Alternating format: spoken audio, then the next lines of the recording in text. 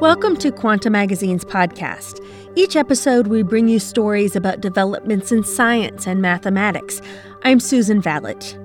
A remote cave in western Georgia, east of the Black Sea shore, is a treasure trove for scientists seeking answers among the scattered stalagmites. But this team of archaeologists is only mildly interested in the ancient bones on the floor of the cave. Instead, they gather buckets of sediment on the hunt for ancient DNA, like that extracted from the mummified remains of Copper Age humans and frozen mammoths. This kind of DNA used to be a precious find, obtained only through the careful sequencing of well-preserved fossils and bones. It took luck, money, and usually a trek to the Arctic. But now, scientists are finding it everywhere. The scientists published the results of their Georgian cave study last spring in the journal Scientific Reports. Their work shows that bears, roe deer, and bats were present in this region at least as far back as 80,000 years ago. But finding traces of late Pleistocene animals just scratches the surface of what can be done with environmental DNA, or eDNA. These are traces of genetic molecules from long-dead organisms that survive as cell-free residues in the soil or other terrain. One of eDNA's advantages is that it can signal the remnants of organisms with soft bodies, allowing scientists to reconstruct entire ecosystems, complete with plants, algae, and more. Environmental genomics, also known as metagenomics, truly lets us see the ancient world in a few grains of sand. Laura Parducci is an evolutionary plant ecologist at Uppsala University in Sweden who wasn't involved with the paper. The big benefit is that you can get DNA from species that are actually not visible in the fossil record. And this means that you can get a signal from microorganisms, which otherwise it would be not possible to look at them in the fossil record I'm talking about. Parducci studies ancient ecosystems by extracting eDNA from lake bed sediments in Scandinavia. She hopes to understand how plant communities responded to climate change in the past. It's been harder to gain insights into ancient plants compared to animals because plant remnants are harder to find in the geologic record. Seeds and wood break down more readily than durable animal bones. But Parducci points to one lake in Bolivia that has a fossil record that goes back much further than in other areas. It's covering basically the last 2 million years, because there has not been glaciation. And if you are lucky enough to find a place that has been preserved for such a long time intact, and you are able to extract the sediments there, now the question is, can you extract DNA from something that is 1 million years old? So far, no one has done it. Parducci actually wants to dig a bit deeper into the record of the area she's studying. She wants to reconstruct the past of organisms like microbes, which leave no obvious trace. The moment an organism dies, its body begins to decompose. Its cells rupture. Their contents spill into the environment. But even though the physical structure of a body disappears, its DNA can last for centuries. Eske Willerslev is an evolutionary geneticist at the University of Copenhagen. He's found this DNA in the least likely of places, including the soil underneath glaciers and in caves. His work has helped rewrite natural histories around the globe by reconstructing ecosystems that are perhaps 450,000 years old or maybe older. Willerslev says the idea came to him as a graduate student. I was looking out the window, in the autumn, and I saw leaves falling from the trees, and I saw a dog taking a crap on the street. Of course, there's DNA in these things, right? We know that. We know there's DNA in it, but we also know that after a few years, the leaves has disappeared, and we know after the next rainfall, the dog feces will also disappear. But the question that it kind of raised was, what happens to that DNA? Is that also disappearing, or could it somehow be preserved in the sediments? Willerslev's graduate research focused on microbes that had been trapped in ice sheets between 2,000 and 4,000 years ago. Given that it's originally snow falling down from the sky, the rationale was, well, maybe this snow is bringing with it various types of microorganisms And by going into, you can say, ice, you can potentially reconstruct the microbial diversity through time. This required Willerslev to extract ancient DNA from glacial ice cores. But ice cores were expensive to obtain. He wondered if there might be other, more accessible places where ancient DNA had accumulated. Willerslev brought up the idea to his thesis advisor while they were in a break room with other professors around. I said, what about this idea of looking at DNA in the soil from things like plants and animals? And, these professors were just laughing. I mean, they said, it's ridiculous. The prospects seemed so dim. Over time, DNA outside of cells becomes damaged. For example, it gets broken down into tiny fragments, the ends of which become riddled with errors from nucleotide base pair substitutions. This further garbles whatever information it had encoded. The deep freeze of glacial ice seemed like the only place where DNA might stand a chance of surviving more or less intact for thousands of years. Still, Willerslev pushed on and kept thinking about the idea. Before I became a scientist, I spent a number of years as an explorer in Siberia and also as a trapper in Siberia. So he says he knew the pathway along the permafrost springs of northeastern Siberia. And I knew from other people's work that cold temperatures are very important for long-term preservation of DNA. So I thought, if I can get some of this permafrost soil, this would be the ideal test for my idea, because if there's anything to it, it should be present at least in the permafrost soil because of the DNA preservation. He managed to get a hold of some permafrost soil from an archaeological dig site. Willerslev thought he was going to need a large amount of soil. Because I thought, the chance of mammoths, for example, or some kind of mammal leaving DNA behind must be very tiny, given that you have to have the animal kind of walking across that spot, right? But he was able to extract some DNA from the sample. The prevailing wisdom said that DNA should have been too riddled with base pair errors to say anything of value about the past. But when Willerslev analyzed the sample, he was amazed to be able to pull out the DNA of ancient mammoths, bison, horses, and a variety of plants. And I was like, this is just incredible. I mean, this is just amazing. So it really seemed, even from 2 grams of sediments from different time periods in Siberia, ranging from 10,000 to, I think some of the samples we had were around 50,000 years old.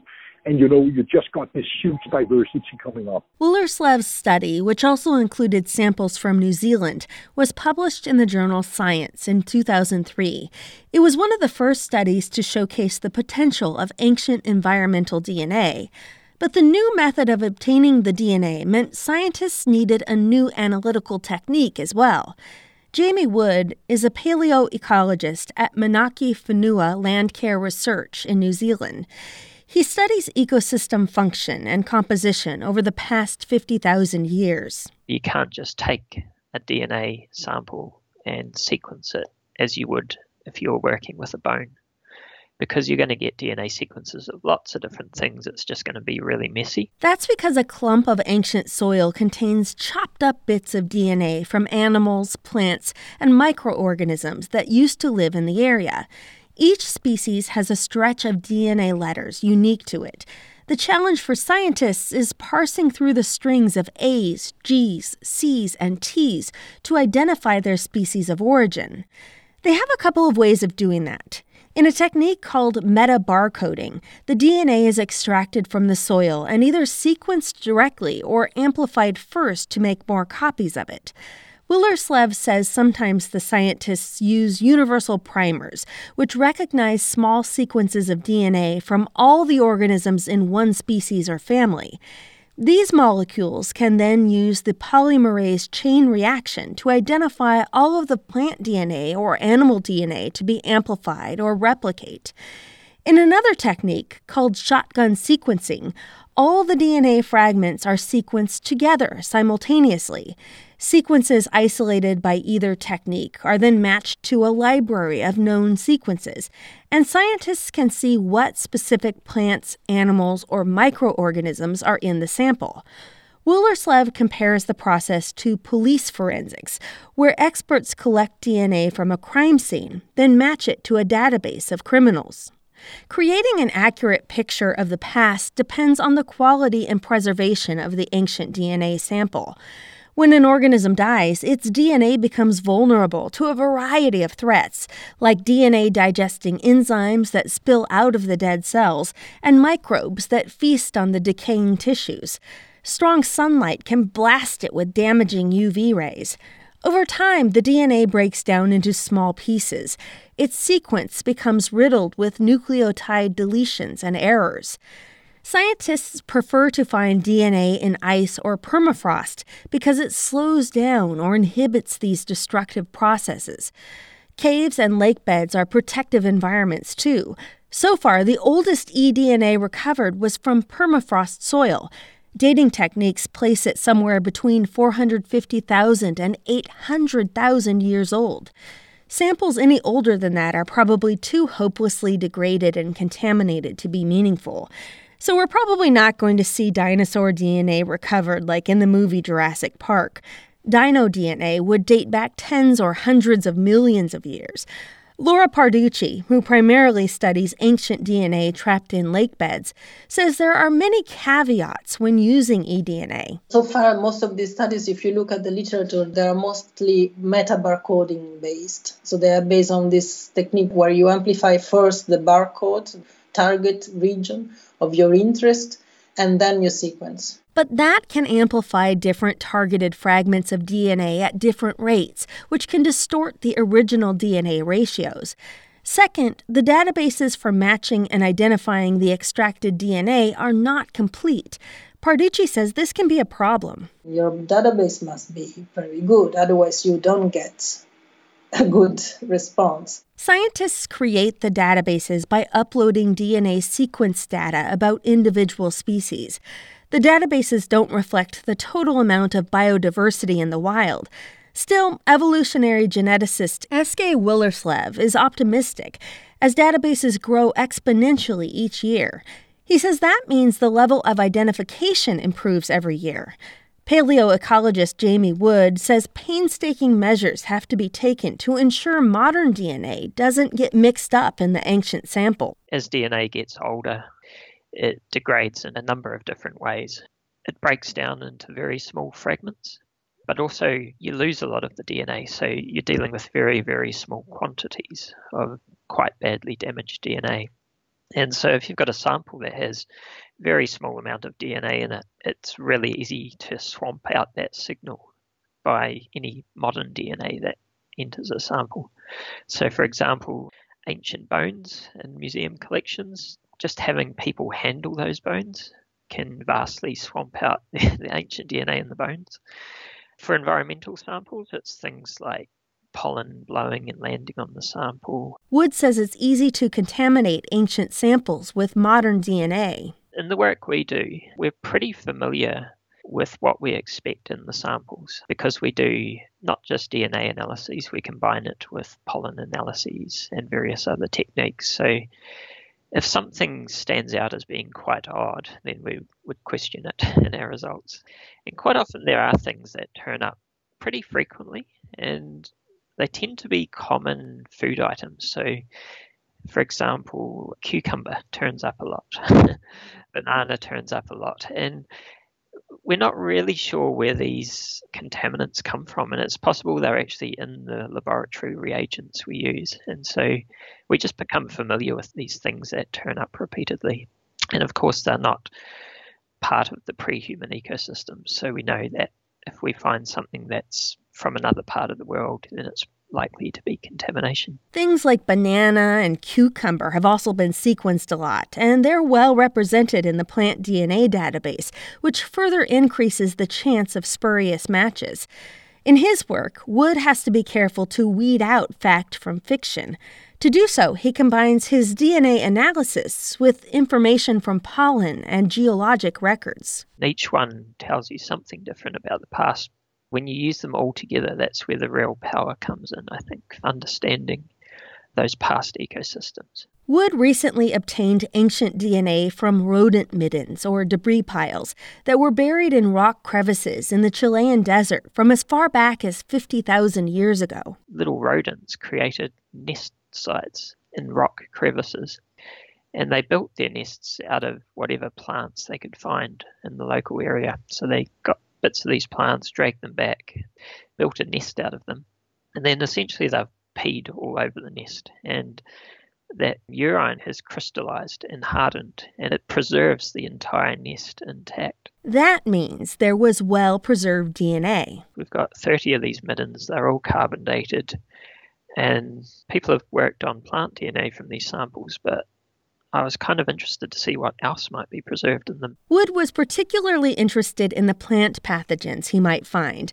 He wanted to know how their prevalence may have shifted over the last ice age, during a period when annual precipitation in the region was higher. The results were published in Scientific Reports in November of 2018. Wood found 6 different taxa that contained only plant pathogens.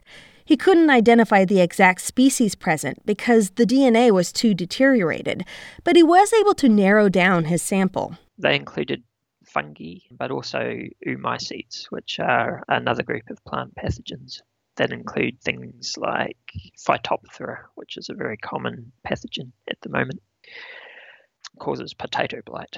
The paper reports on what seems to be the oldest DNA recovered from plant pathogens. We detected signals of change and then realised that it actually had quite big implications, because there's a huge body of work going on at the moment where people are trying to model what might happen to plant pathogens with future climate change. And so rather than relying on models to predict into the future, we were actually able to go back into the past where there was a big climate change event and actually study essentially in real time how these organisms responded to that. Wood found for some of these, increased rainfall drove their prevalence, but others not so much. There were some plant pathogens that didn't seem to respond at all. There was no statistical difference between the wet and dry climate periods. But then we found others that did respond quite dramatically. And so what I think that highlighted is that there's different climatic drivers for these different pathogens. Some are probably responding to moisture, while others probably require temperature or changes in other things to change their abundance. Wood is interested in using data from the past to predict how a warming and wetter climate might affect plant diseases, especially those that hit crops. Our study's not going to solve everything, but it's a really great case study for how you can look at the past, and that information could help you improve your models and ability to predict how things might change with future climate change. And then by predicting, if an area is going to become suitable for a particular pathogen, you can set up some sort of management plan either to prevent it spreading to that area or have something in place to manage it once it arrives. Well, many scientists are scouring caves, lakes, and fossilized rodent droppings for ancient DNA. Others are taking to the seas.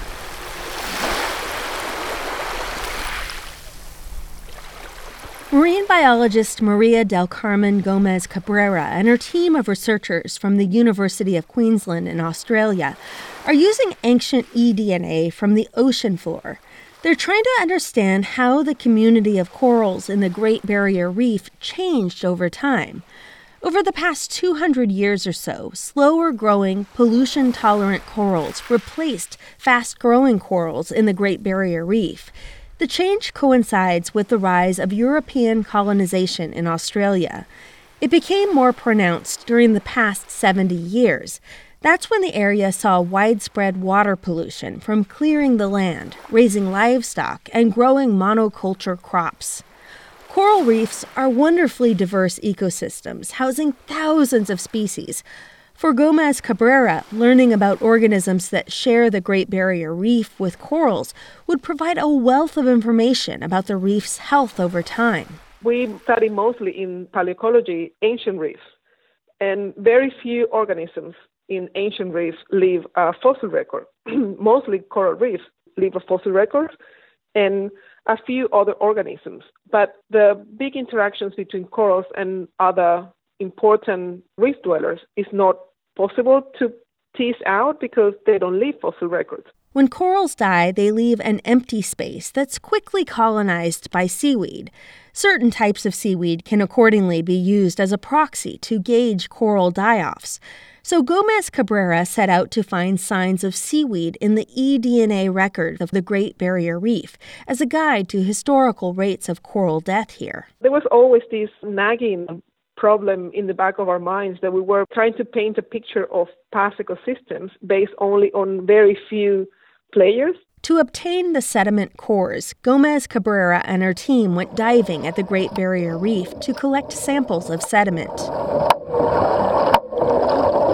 We put a tube, usually about a 10 centimeter in diameter, made of aluminum tube, and then we drive that inside the sediment. It's very hard labor to do that. Like we just pound and pound and pound with a hammer this tube in the sediment as far as we can get it in. Sometimes we manage to get very long sediment cores, like 5 meter long. And sometimes, half a meter deep. There are some layers of the reef that have cemented to a point where nothing can actually penetrate it. But whatever we can, we just try to get as long as we can. These corals have been deposited over the 13,000-year lifespan of the reef. The team removed the cores and took them back to the lab for analysis. They found seaweed DNA from as far back as 750 years ago. In their paper, published in February of last year, they found that the relative abundance of brown seaweed was great during periods when the corals were hard to find, and vice versa. The results indicate that brown seaweed DNA could be used to understand coral growth over time. The authors warn their results could be influenced by the differential preservation of ancient DNA, since the DNA from all organisms and locations might not be equally well protected against degradation over time. But the finding was replicated in many different cores throughout the reef, supporting their conclusions. This early study demonstrates that eDNA can provide valuable information about the community structure of soft-bodied organisms in the coral reef. In the future, that might provide a more complete picture of reef health. As the methods improve and the reference DNA libraries expand, many scientists are encouraged to think that environmental DNA will eventually allow them to look at both past biodiversity and past evolutionary change. Evolutionary geneticist Eske Willerslev is hopeful. Within a few years, not even maybe, I think you can start looking at things like selection, for example, in the environmental record. By observing gene frequencies over time in a species, scientists can glean a picture of how that organism evolved in response to environmental changes and selection pressures. Willerslev sees environmental DNA spreading to other fields. I think this is where the future is. We've learned a lot, but I also think that, also looking at soil DNA, human DNA, can tell us when did first people come to the Americas? When did different groups of people entering different places? So I think it's not only in ecology, it's also in archaeology. I think the environmental DNA will be amazing. If you imagine that one archaeological dig site can provide materials for dozens of labs at a fraction of the cost of obtaining bones, it's reasonable to say the future is in dirt.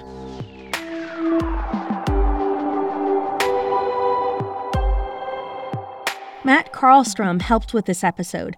I'm Susan Vallet. For more on this story, read Monique Brulet's full article, Ancient DNA Yields Snapshots of Vanished Ecosystems, on our website, quantamagazine.org. You can also read more about science and the origins of life's complexity in the Quanta book Alice and Bob Meet the Wall of Fire, published by the MIT Press, available now wherever you buy books.